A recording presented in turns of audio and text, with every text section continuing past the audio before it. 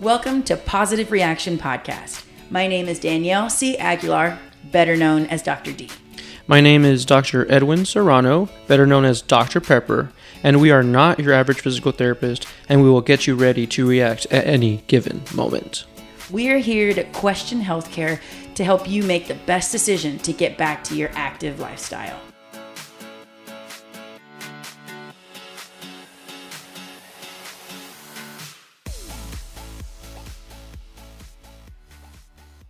All right, welcome back, everybody. Hello. You have Dr. D here. I'm sorry I cut you off. Dang, she cut me off. Sorry. She's really not having it today. No. I was just, he came in and I was like, nah. No, I showed up early. Yeah, So that's what it was. Yeah. Threw her off her group. Mm-hmm. She said she was going to work out for 20 minutes. Literally going to put in a 20-minute workout and he shows up early. So now I'm in a bad mood. No, I'm kidding.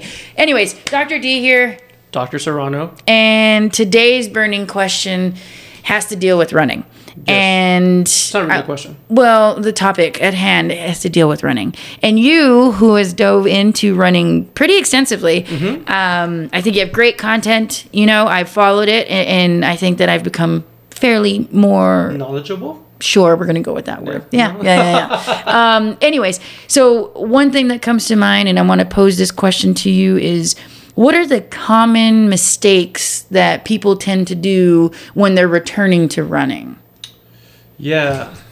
So biggest mistakes go along with things we've, I think, talked about in the past is doing too much too fast, right? Ooh, yeah. So the biggest thing is, I'm sure you've worked with marathon runners just as I have, or even just weekend warriors, 5Kers, like even people that just go on a 2-mile run. Like that's me. Like if I go for a run, I don't run more than 2 miles. Like, unless I'm playing basketball, then I'll run. Yeah. This is true. Very, very true.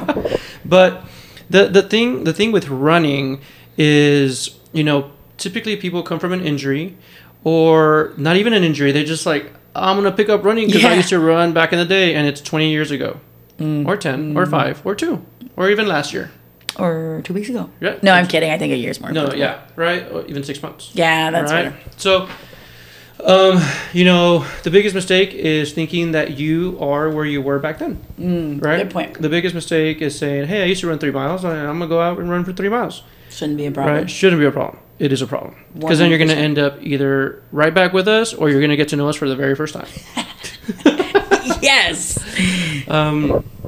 So when you're going back to running, especially after an injury, even after not doing it for such a long time, there has to be proper dosage. There has to be a proper way to return to running and to think like, okay, this is how I'm going to get back to running 15 miles a week, 20 miles a week, 10 miles a week, whatever it is that your goal is.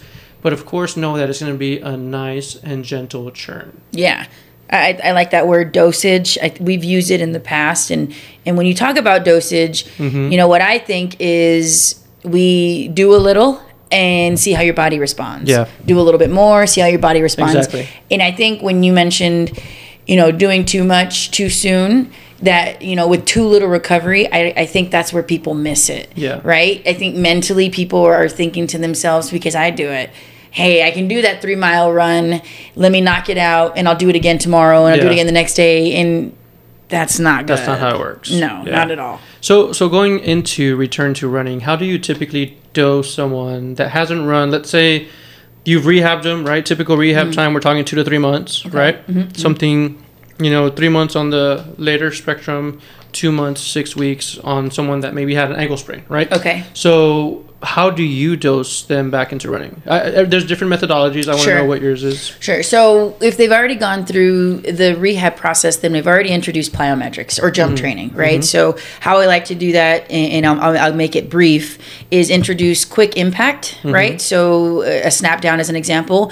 They get on their toes and bring their hands quickly downward to start absorbing the force. Then it's jumping, which is 2 feet, hopping, which is 1 foot, and then we start in interval training. training. Yes. So once we get through that interval training is when we start that return to running program. So it's depending again on the goal. Let's say they are an avid runner and they're clocking in 20 miles a week. Yeah. So I'll probably cut that back to 25% of that and start at, let's do math if you want, but I would typically start them at a 2 mile range, and surface is what I look at. Yes, that is always, a big thing. Yeah, and so what I like to lead my conversations with is if you can break into a golf course, go run on the golf course. Yeah. That is way more forgiving. They care for that lawn probably better than who knows what. Yeah. But the likelihood of that is slim to none. It's not going to happen. So the next thing is a track. Yes. It's spongy. Again, it's more forgiving.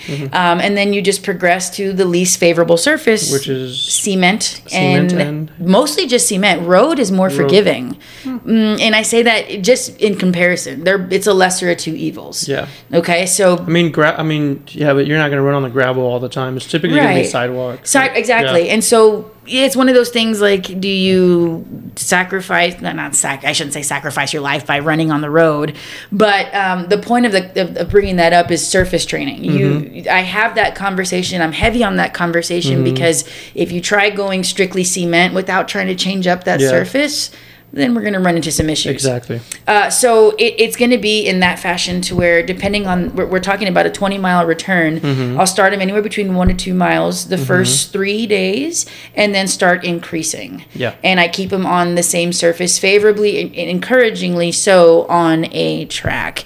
And then typically that is going to be in a range of 3 to 5 days, and then they increase either half a mile to a mile over a 4-week span. And that's where you would also go and throw in the treadmill as well, because that's a little bit more favorable. Sure. As well. And I forgot the treadmill. If they have a treadmill, then I would probably say get on that treadmill first, because you think about the shock absorption. Yeah. Which, we can always talk about shoes. I'm not an expert on it. I leave that to the shoe experts. But we talk about surface training. Well, the next best thing is, or the next thing is shoes. Yeah. Right? If you're running 20 miles a week, you're putting on some heavy mileage on your shoes. I forget the recommended mileage of when you should change your shoes, but 6 months is a good rule of thumb. If you've had your shoes for 6 months, you're putting in 20 plus miles a week, you need to start looking at a different pair. Something I learned a lot when I was getting certified at running rehab, and I never thought about this, but if you think about it, if you're a runner, right? Anybody listen to this? If you're a runner, and typically you'll have your shoes in the garage. Your running shoes are in the garage. So when you're about to go for a run, open the garage door, slip on your shoes, run out the door, right? Sure. Obviously not just the garage, but anywhere. That's typically what you do. What we don't take into consideration, was what I was going to say, is that these shoes still break down when they're in moist, damp, or humid areas. Yeah. So for you to rely completely on mileage is not a good thing. That's fair. So obviously, if you're putting high mileage on your shoes, but then you're putting them somewhere and storing them, even if you store them in your closet where it's a good temp, nice and cool, you know that your shoes are wearing. And sometimes people leave their shoes in their damn car. That's often. Right? So we have to take those things into account when we're returning to run. And I typically recommend my runners to change their shoes out 2 to 3 months. Okay. Yeah. Just because that's a good idea. Just because of that, you know, just being more proactive rather than being like, okay, now I'm hurting. Now let me change my shoes. So I kind of take that and I say, okay, now these are your lawn mowing shoes and these are your running shoes, right? Yeah, I think that's a good idea. You can't go wrong with having multiple pairs, and it supports so much. And a gait analysis that we talked about last episode, I go from the ground up. You look to see how your foot naturally rests. Based on that will be what type of shoe you can go with. Now, again, I'm not an expert on it, so I'm not going to pretend like, you need to go with the 5 millimeter drop or etc. 8 millimeter drop, 0 millimeter drop. Exactly. I'm not going to pretend like I know that, but I do know that as long as you're changing your shoes pretty frequently, and I like, and even more frequent, I personally try and do that. In my opinion, I just like to buy shoes. So the other thing that I know is that runners, anybody, right? Like if you're a basketball player, if you're a weightlifter, you like your same shoes. Every damn time you're gonna go buy. Can I get that same pair of shoes that I bought 3 years ago, but this year's model? Right. So there's been newer evidence on running, and where that goes is the more variability you have in shoes, is the less risk of injury you have. Interesting. The reason being is if every step is completely the same. For example, we take the running surface example, right? Okay. So if you go run on concrete and gravel every day, well, more than likely that step every time is going to be the same. Okay. Right? There's no real big difference.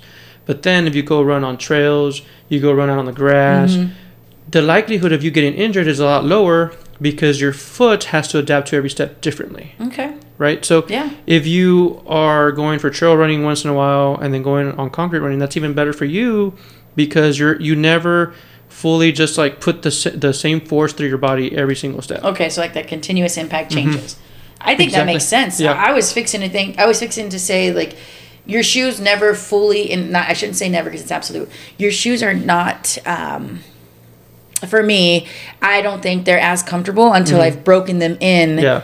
And so that's where I was kind of on the fence, but I think that makes complete sense because if you're not making that continuous impact over and over and over again. Right, that's how you end up with stress fractures. Exactly. Right? And so I think that's a good idea. Yeah. And so changing your surface, I think, is A, super important, and B, that makes a really good point. And that may be why that, a more soft, forgiving surface is more favorable than, let's say, cement. However, when you bring up that point, I mean, that I can't argue that. I want to, but I can't. I think that makes sense. For real. So that's something that, when you're thinking about running, you want to consider if you're running on, I had a marathon runner that was getting from she had a stress fracture. I was seeing her after a stress fracture, a year after her stress fracture. And she was a nurse and she was walking all the time and just walking would bring on her symptoms. Yeah. Long story short, it was more nerve involved. Sure. But anytime that she would go for a run on concrete, it would flare up. Oh, okay. Right? So I was like, light bulb, boom. And I switched her to trail running and her pain was not there. And then we started changing up to, okay, we're up to 30 minutes of running a day. So what about if we run 4 days out of the week instead of all 5 on trail? Then we start dosing, because she wants to go run marathons. And most of them are on concrete. Oh, yeah. So then you start dosing that little by little. And she was back to running 20 miles a week. It took her 3 months to get there because you dose it slowly. Right. And she was back to running on gravel and concrete with no pain. That's awesome. But it's a long process, and that's what people have to understand. I think the rule of thumb that I go by and that I've read and research supports is 10%. 10% increase every time? 10% increase in distance or time. And so how do you calculate that? Like when I hear that, I'm like, okay, so if I run a mile, I'm going to do 10% more. What does that That's why it's a slow progress. Well, what does that mean? Like 1 mile, 1.25? So yeah, 1 mile is 1.10 if you go by 10%. Oh yeah, stupid. Math. Okay, well that makes sense. No, so the way that I've implemented and I learned to return to running is a 30-minute run, right? Mm-hmm. But you have to start with a minute walk. Yeah, interval training. A minute walk, then a minute run, then a 5-minute walk, right? Mm-hmm. And then you do that over and over for 30 minutes.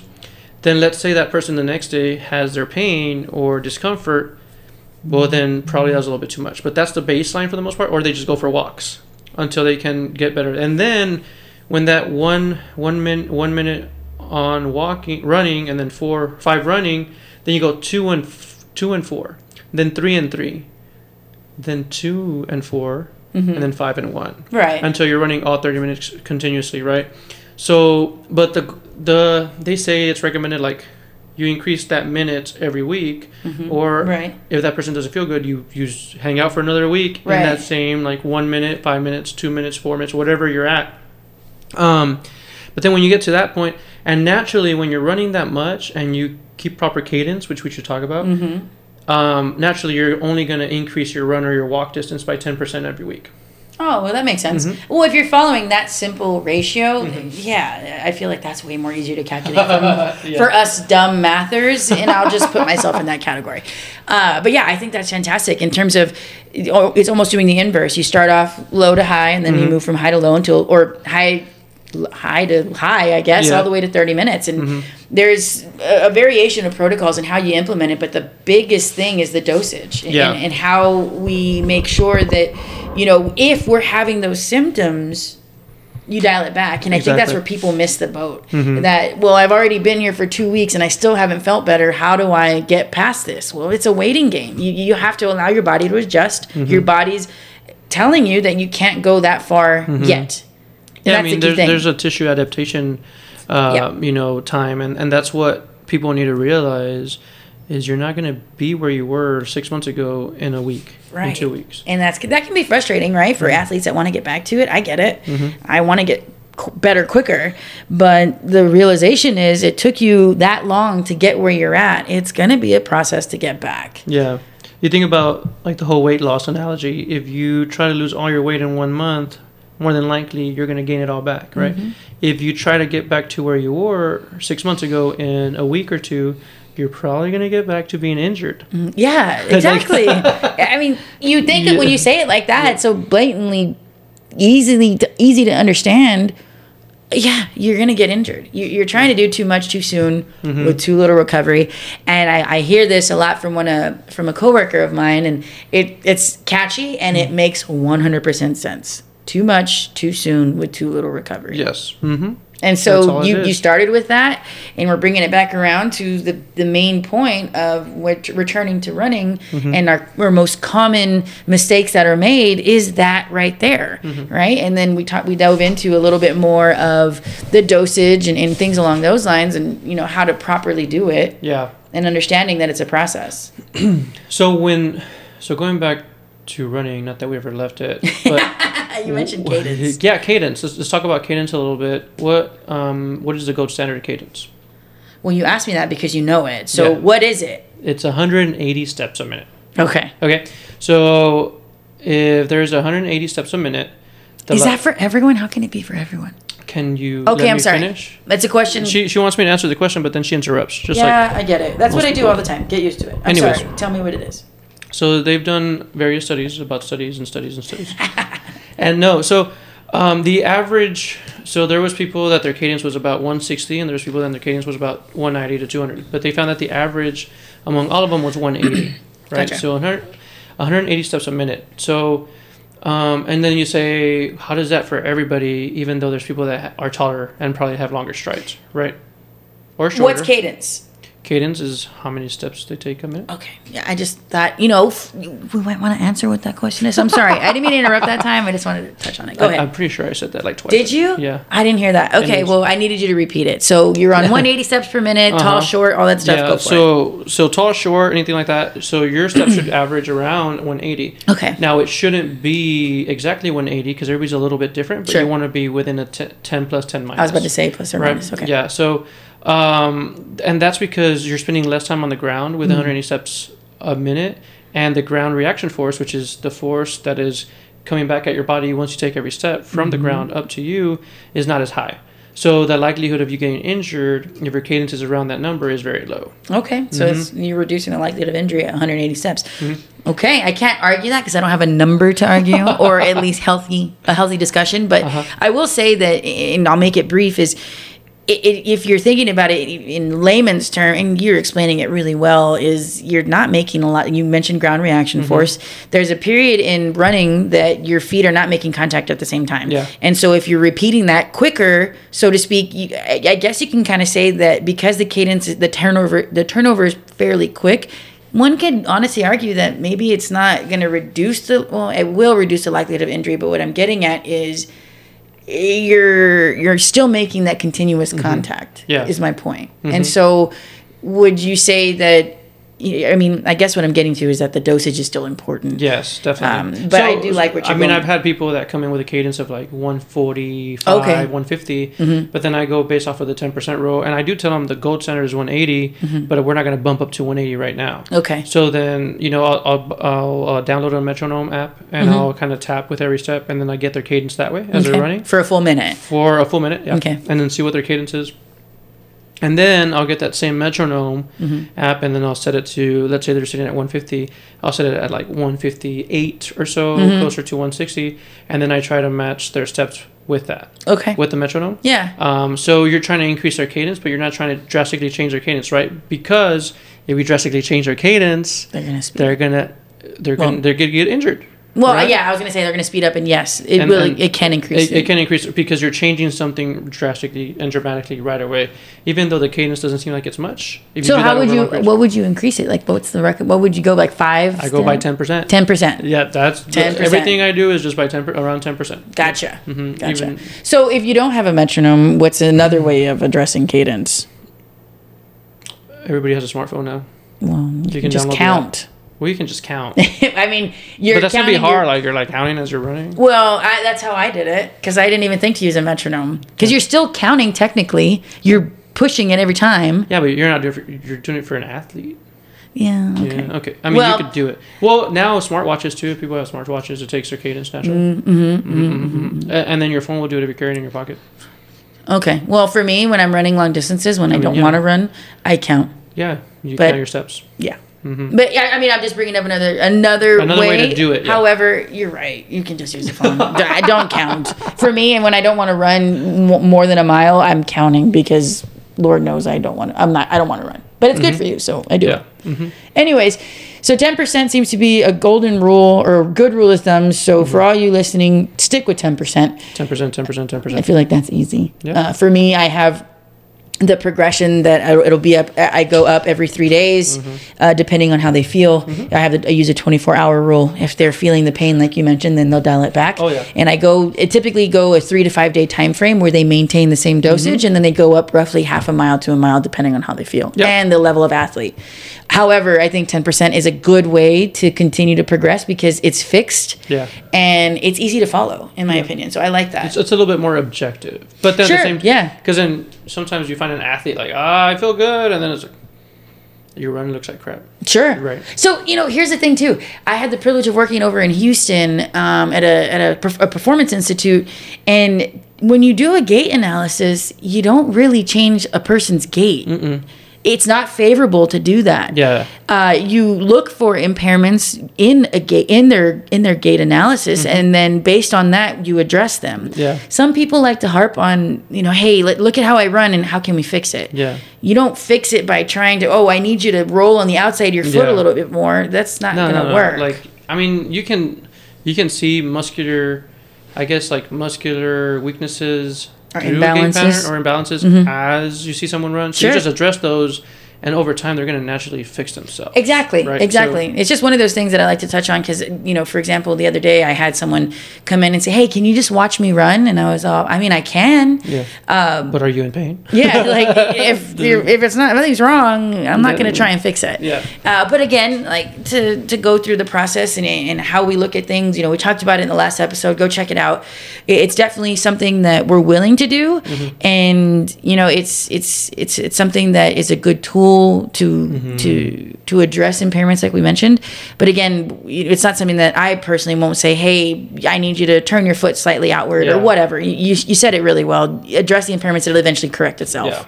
So so I think we can talk about shoes a little bit before we... Yeah, of course. I'm not going to lie. Like, I just refer out a lot of the times. Yeah, I don't. Mostly because I have 2 triathletes that have people, and I just get their recommendations and, refer out, and they take care of them. And if I've gotten good feedback, so I kind of stick with that because they're always updating shoes, know?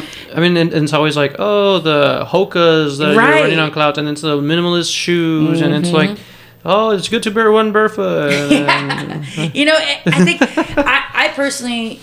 I just haven't delved into it enough, but, I want to know what you know about the shoes and what route you go down when people ask.